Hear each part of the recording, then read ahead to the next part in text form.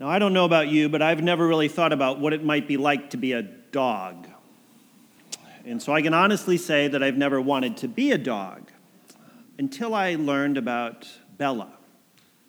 Bella is a Maltese living in New York City who is regularly fed filet mignon and decked out in diamond jewelry. Diamond jewelry doesn't do a whole lot for me, but having a lot of steak sounds kind of nice. But the real kicker is that when Bella's owner dies, she is set to inherit $1 million.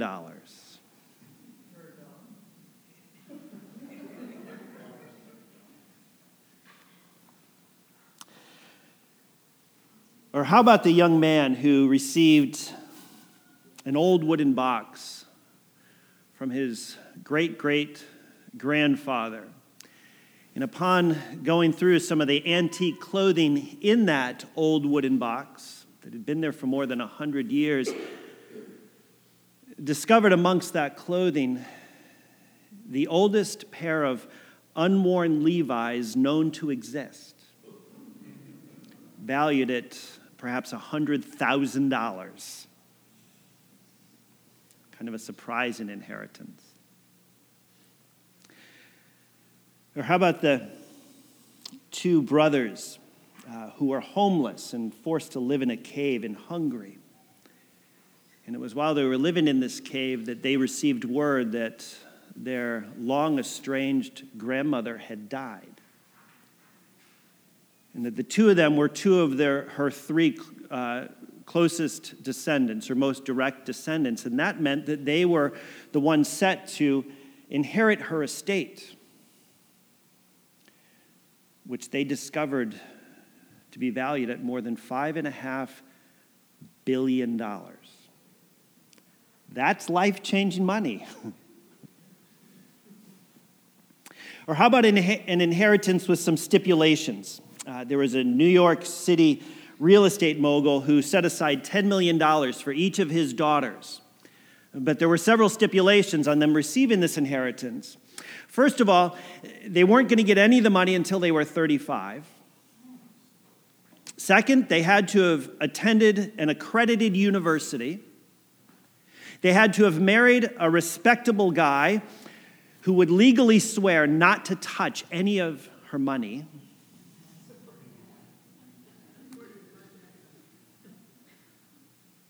They had to be employed and not have any children outside of their marriage. I did some looking, but I never found out how many of the daughters may or may not have ended up receiving their inheritance. This morning, we're going to learn about another inheritance, an inheritance that God promised and then provided to the descendants of Abraham, the Israelites. An inheritance that also came with some stipulations that needed to be followed, at least if the Israelites were going to be able to fully realize and enjoy all that God was offering to them.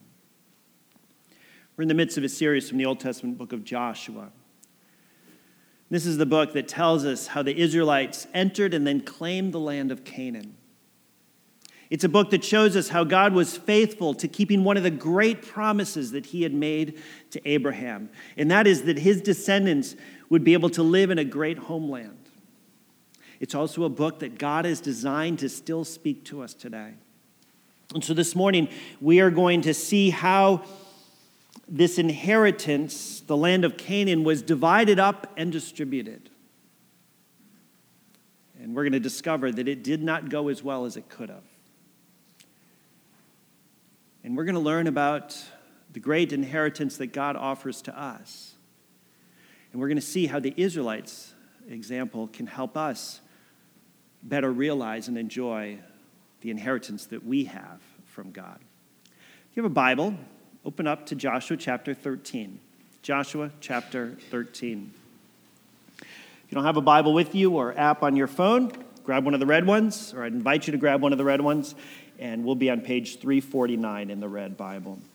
And we're covering a bunch of territory today, so hang on. Joshua 13 is where we're going to start.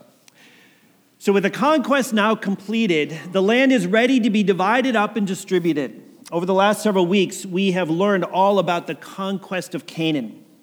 God enabled Joshua and the Israelites to miraculously defeat an alliance of 5 armies to the south and then prevail in a final showdown against an even more formidable alliance in the north. Now, it's not that there wasn't still work to do. There was. There were still some Canaanites living in the land. There were still towns and cities that remained in Canaanite hands. But the Canaanites' greatest strongholds, their most powerful kings, and their biggest armies had been defeated. And so what remained was not going to require the entire Israelite army to win. Individual tribes should be able to handle it, especially since God had promised to help them succeed if they would just continue to trust and follow him.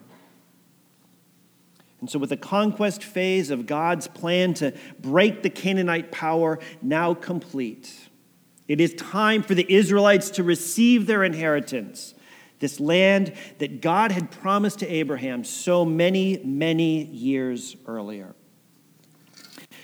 Joshua 13, we're going to start in verse 1.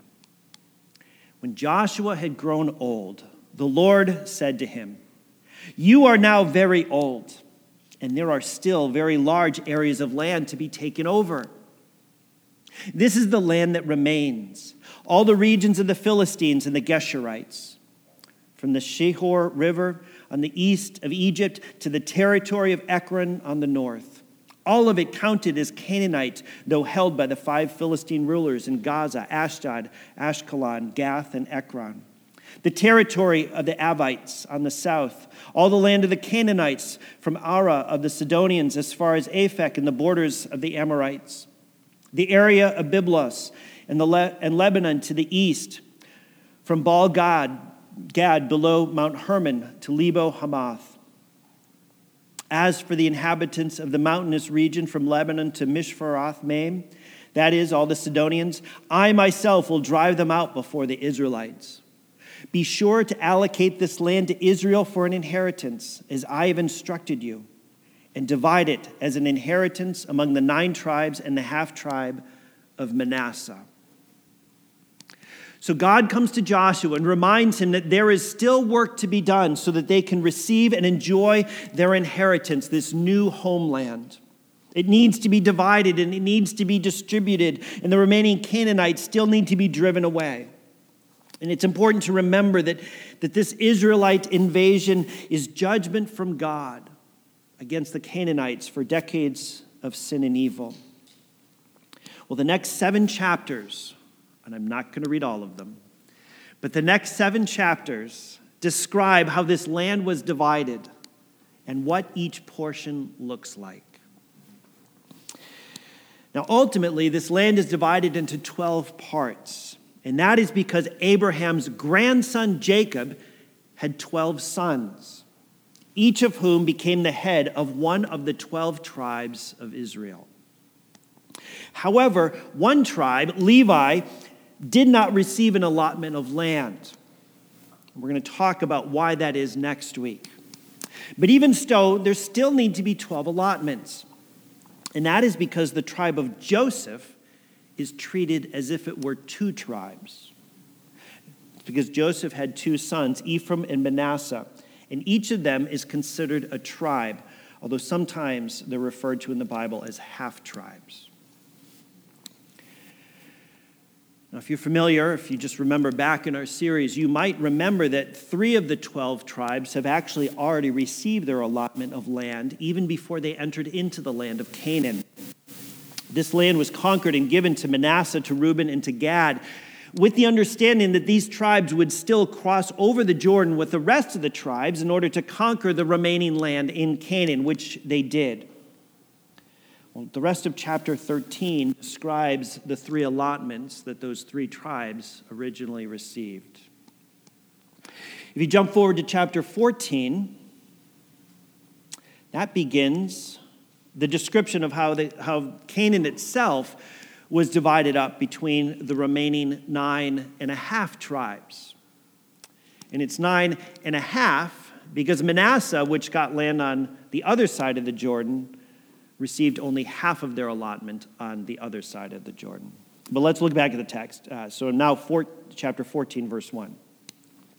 Now these are the areas that the Israelites received as an inheritance in the land of Canaan, which Eleazar the priest, Joshua son of Nun, and the heads of the tribal clans of Israel allotted to them. Their inheritances were assigned by lot to the 9.5 tribes, as the Lord had commanded through Moses. Moses had granted the 2.5 tribes their inheritance east of the Jordan, but had not granted the Levites an inheritance among the rest. For Joseph's descendants had become 2 tribes, Manasseh and Ephraim. The Levites received no share of the land, but only towns to live in, with pasture lands for their flocks and herds.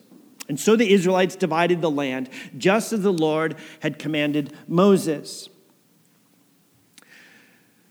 Now, chapters 15 to 17 describe the land that gets allotted to Judah and to Ephraim, as well as an additional amount of land that was given to Manasseh. These tribes were the largest, and so they ended up receiving the largest allotments of land. But it's when we get to chapter 18, I told you we were moving fast. It's when we get to chapter 18 that we see described the determination and distribution of the final 7 allotments. Each tribe that's still waiting for land is going to help in making this happen. So turn to chapter 18 and verse 1.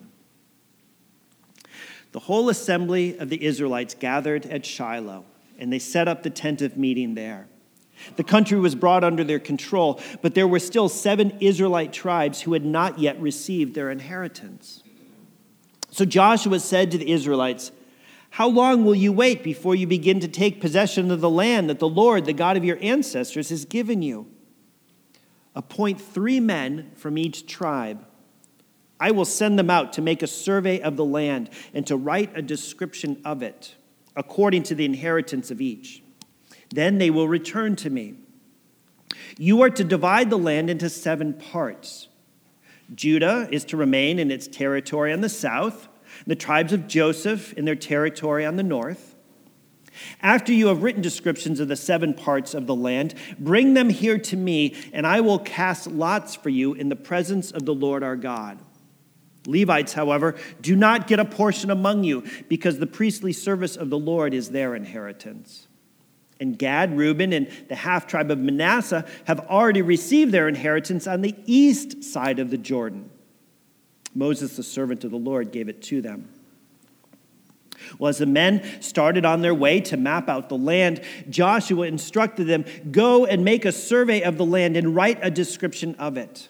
Then return to me, and I will cast lots for you here at Shiloh in the presence of the Lord."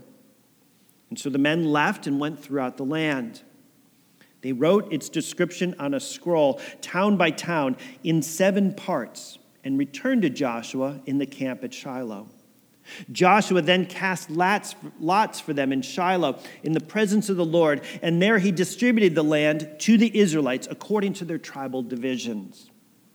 So basically, if I can sum it up, each of the 7 tribes that hasn't received land yet sends 3 representatives to Joshua. And Joshua sends out these 21 representatives to travel the land and to survey it, and from their survey data, create 7 allotments. These allotments will then be distributed amongst the 7 remaining tribes by lot, by casting lots. Now, the text doesn't tell us exactly how this casting of lots took place in this instance.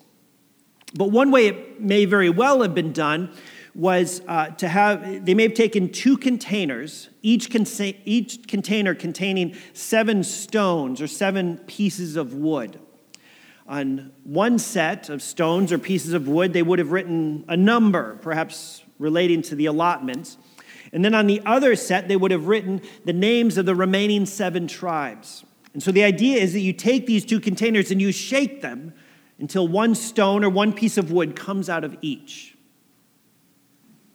And whatever number of allotment goes to that particular tribe name. And they would have continued this process until all the land was distributed. Now, we might look at this and think that Joshua is simply trying to distribute this land randomly. But what he is really trying to do is to leave the outcome of this distribution in God's hands. He's trusting God. He's trusting that if God wants things to work out a certain way, that God is going to make his will known through the casting of these lots.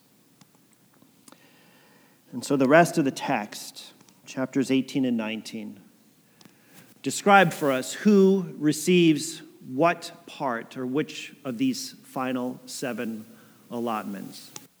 It's a whole lot of very difficult names to try to say. But the point is that Israel has now received its promised inheritance from God. The land has now been distributed. And so this represents another very significant milestone in the life of Israel. And it is definitely reason for celebration. Except that almost immediately, the text gives us some hints that the Israelites, or at least some of the Israelites, are not going to get to fully realize their God-delivered inheritance. Not everybody is going to get to enjoy what God has given to them. Let me show you. Say, for instance, the tribe of Ephraim. We learn that they do not dislodge the Canaanites from Gezer. The Manassites, they're not able to occupy all the towns in their allotment. And the people of Dan, it's not even clear that they ever really controlled their inheritance. Ultimately, they are forced to settle elsewhere and live outside of the land that was allotted to them. So the question is, what are we supposed to make of this? Did God fail to keep his promise to Abraham, and to Isaac, and to Jacob, and to Moses, and to Joshua, and to the Israelites? This land was supposed to be their great inheritance. And so had God failed to come through for them? Did God leave them with less than what he had promised to them? Had God shortchanged them on their inheritance? Or does the fault lie somewhere else? It's a really important question. And it's one that's answered in the text. In fact, it's easiest to see by comparing how Caleb, from the tribe of Judah, responded to his inheritance, comparing that to how the tribes of Joseph responded to receiving theirs. By looking at these two comparisons, we can see what's actually happening here. Let me start with Caleb's response. And just to be clear, this is the same Caleb who 40 years earlier was one of the original spies that Moses had sent into the land shortly after they left Egypt. If you want to follow along, I'm now back in chapter 14, starting at verse 6. Now the people of Judah approached Joshua at Gilgal. And Caleb, the son of Jephunneh the Kenizzite, said to him, "You know what the Lord said to Moses, the man of God, at Kadesh Barnea about you and me." Remember, both Caleb and Joshua were two of those original spies. "I was 40 years old when Moses, the servant of the Lord, sent me from Kadesh Barnea to explore the land. And I brought him back a report according to my convictions. But my fellow Israelites who went up with me made the hearts of the people melt with fear. I, however, followed the Lord my God wholeheartedly.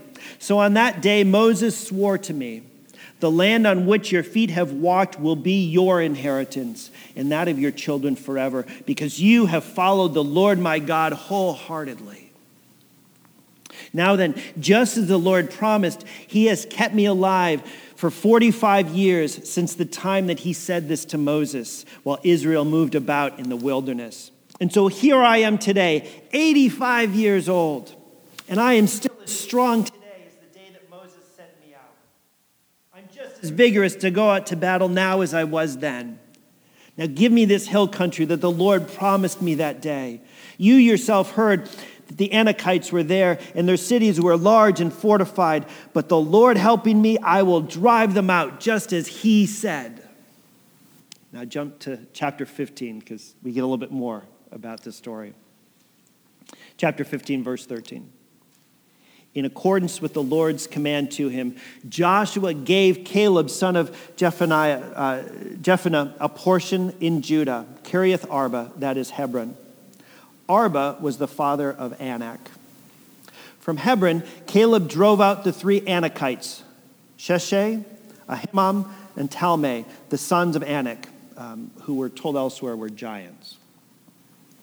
From there, he marched against the people living in Debir, formerly called Kiriath Sefer.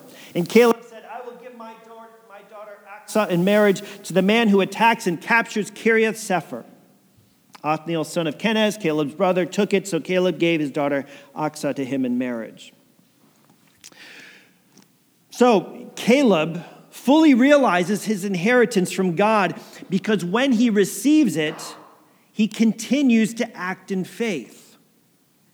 He trusted that God was going to be with him, or he trusted that God was with him, and then acted accordingly. I mean, what does Caleb say here? He says, with the Lord helping me, I will drive them out, just as he said. So with that in mind, now listen to what the tribes of Joseph say about their inheritance. Jump to chapter 17 if you want to follow the text. This is verse 14. The people of Joseph said to Joshua, why have you given us only one allotment and one portion for an inheritance? We're a numerous people, and the Lord has blessed us abundantly. Joshua, why didn't you give us more? All right, Joshua has a response. If you're so numerous, Joshua answered, and if the hill country of Ephraim is too small for you, then go up into the forest and clear the land for yourselves there in the land of the Perizzites and the Rephaites. People of Joseph replied, the hill country is not enough for us. And all the Canaanites who live in the plain have chariots fitted with iron, both those in Beth Shan and its settlements and those in the valley of Jezreel. In other words, why is this so hard? We thought this was going to be easier. But Joshua said to the tribes of Joseph, to Ephraim and Manasseh, you are numerous and very powerful. You will not have only one allotment, but the forested hill country as well. Clear it, and its furthest limits will be yours. Though the Canaanites have chariots fitted with iron, and though they are strong, you can drive them out. In other words, Joshua tells them that God is going to give them what they need, but they still have to go do it. See, God didn't promise them that this land, that this life in this new land was going to be easy. He just promised them that he would give them what they needed in order to live in it successfully and well.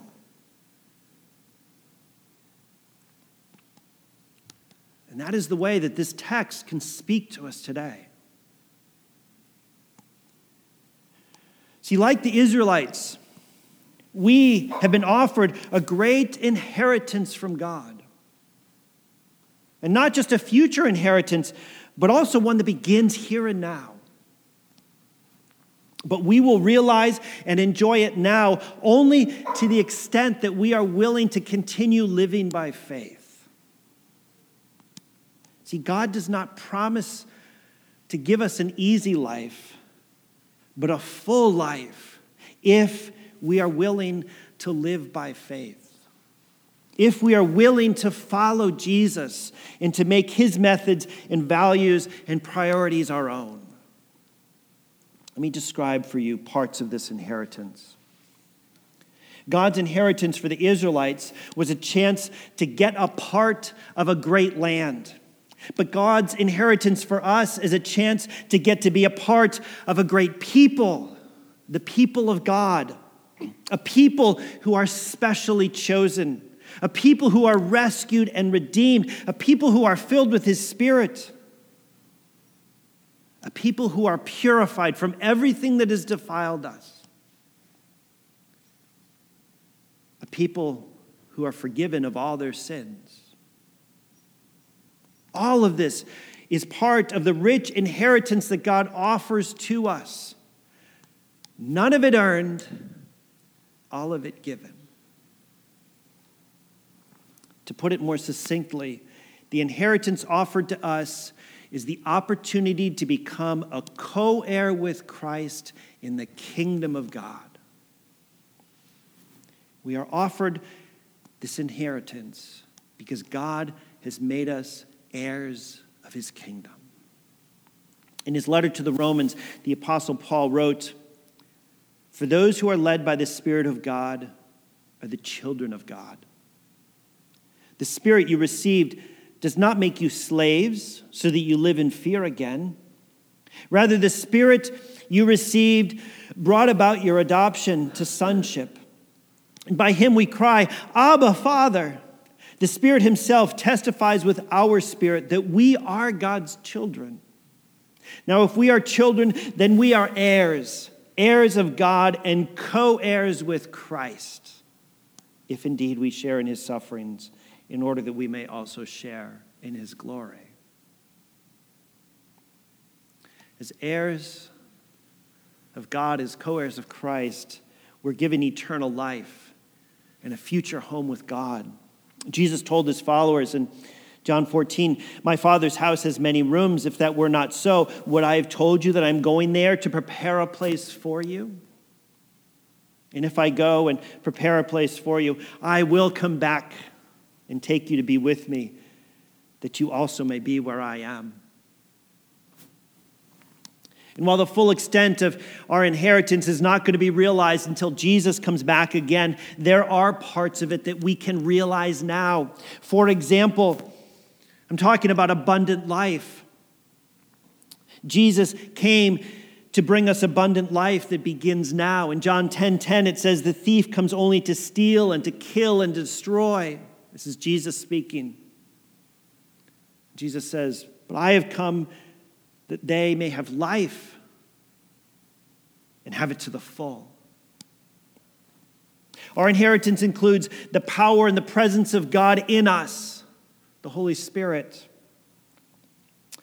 We receive this part of our inheritance from God as soon as we make the decision to follow Jesus. Paul said to the Ephesians, "And you also were included in Christ when you heard the message of the truth, the gospel of your salvation. And when you believed, you were marked in him with a seal, the promised Holy Spirit, who is a deposit guaranteeing our inheritance until the redemption of those who are God's possession, to the praise of his glory." So receiving the Holy Spirit, the very power and presence and person of God inside of us, is part of our inheritance. But this Spirit is also the deposit that guarantees that we will receive the full balance of our inheritance in our future life after death. And of course, the Holy Spirit does even more than this. The Holy Spirit gives us wisdom and truth, gives us a peace that is able to overcome our fear.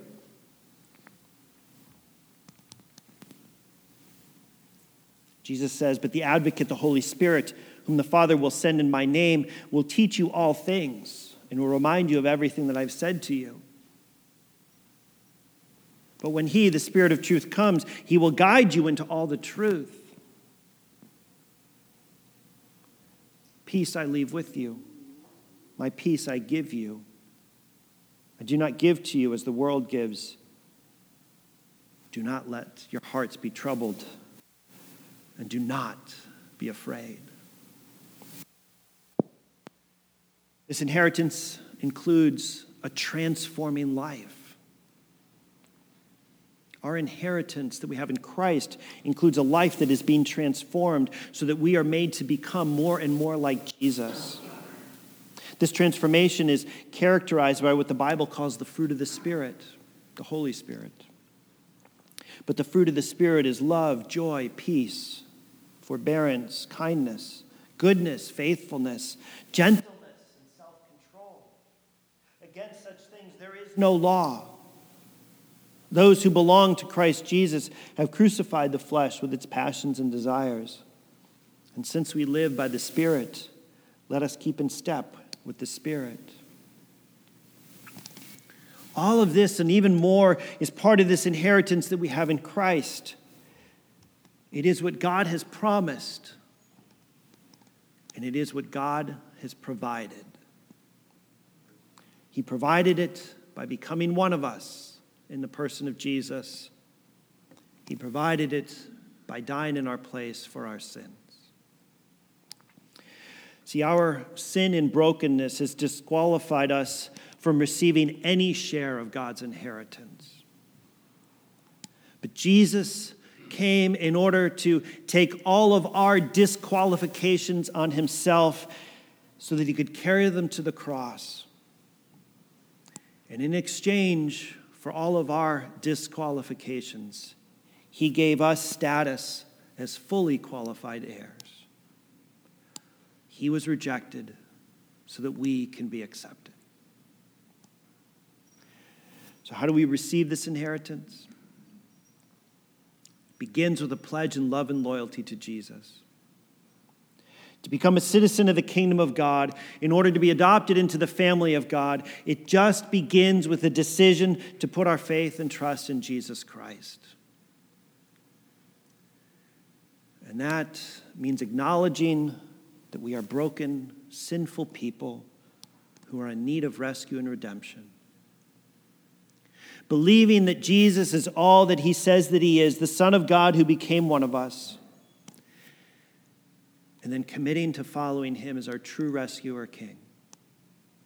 Acknowledging our brokenness, believing that Jesus is who he says he is, and then committing to following him. That's where it begins. You do that, and you qualify for this amazing inheritance from God. But my friends, that is only the beginning. See, many of the Israelites did not fully experience all that God had for them because they did not continue to then live in faith. They expected it to be easy, even though God never promised them that. And when it started to get hard, they wanted to quit, even though God had promised to give them what they needed in order to live successfully and well. And it works the same way for us. Life in this world is never going to be easy. Every one of us is going to face different challenges and difficulties. And that is because we live in a world that, while profoundly beautiful, is also deeply broken. But when we live by faith, trusting and acting on the conviction that God is with us and that he is going to give us all that we need, then we get to enjoy all that is part of God's inheritance for us now. Abundant life. A life that's being transformed. Lives that are characterized by love, by joy, by peace, by peace that is able to overcome our every fear. Wisdom, knowledge, self-control. See, this is the life-changing inheritance that we have been offered in Christ. And so let's make sure that we are doing everything that we can in order to enjoy it now. All the while knowing that in the future, when Christ returns, it's only going to get even better. Let me pray. Father, we bow before you because you are the creator and sustainer of all things. And we thank you and praise you for the inheritance that you offer us through Jesus Christ. this chance to be part of a great people whom you have rescued and redeemed for yourself. Jesus, we thank you for being our true rescuer, King, for your willingness to become one of us so that you could die for us, so that we could become co-heirs with you in the kingdom of God. Holy Spirit, please do your good work in us, transforming both our minds and our hearts so that we will become more and more like Jesus in our methods, in our values, in our priorities. Remind us that you will never leave us nor forsake us, so that we can live more consistently by faith and therefore better enjoy the riches of this inheritance that we have in Jesus Christ. We pray this in Jesus' name. Amen.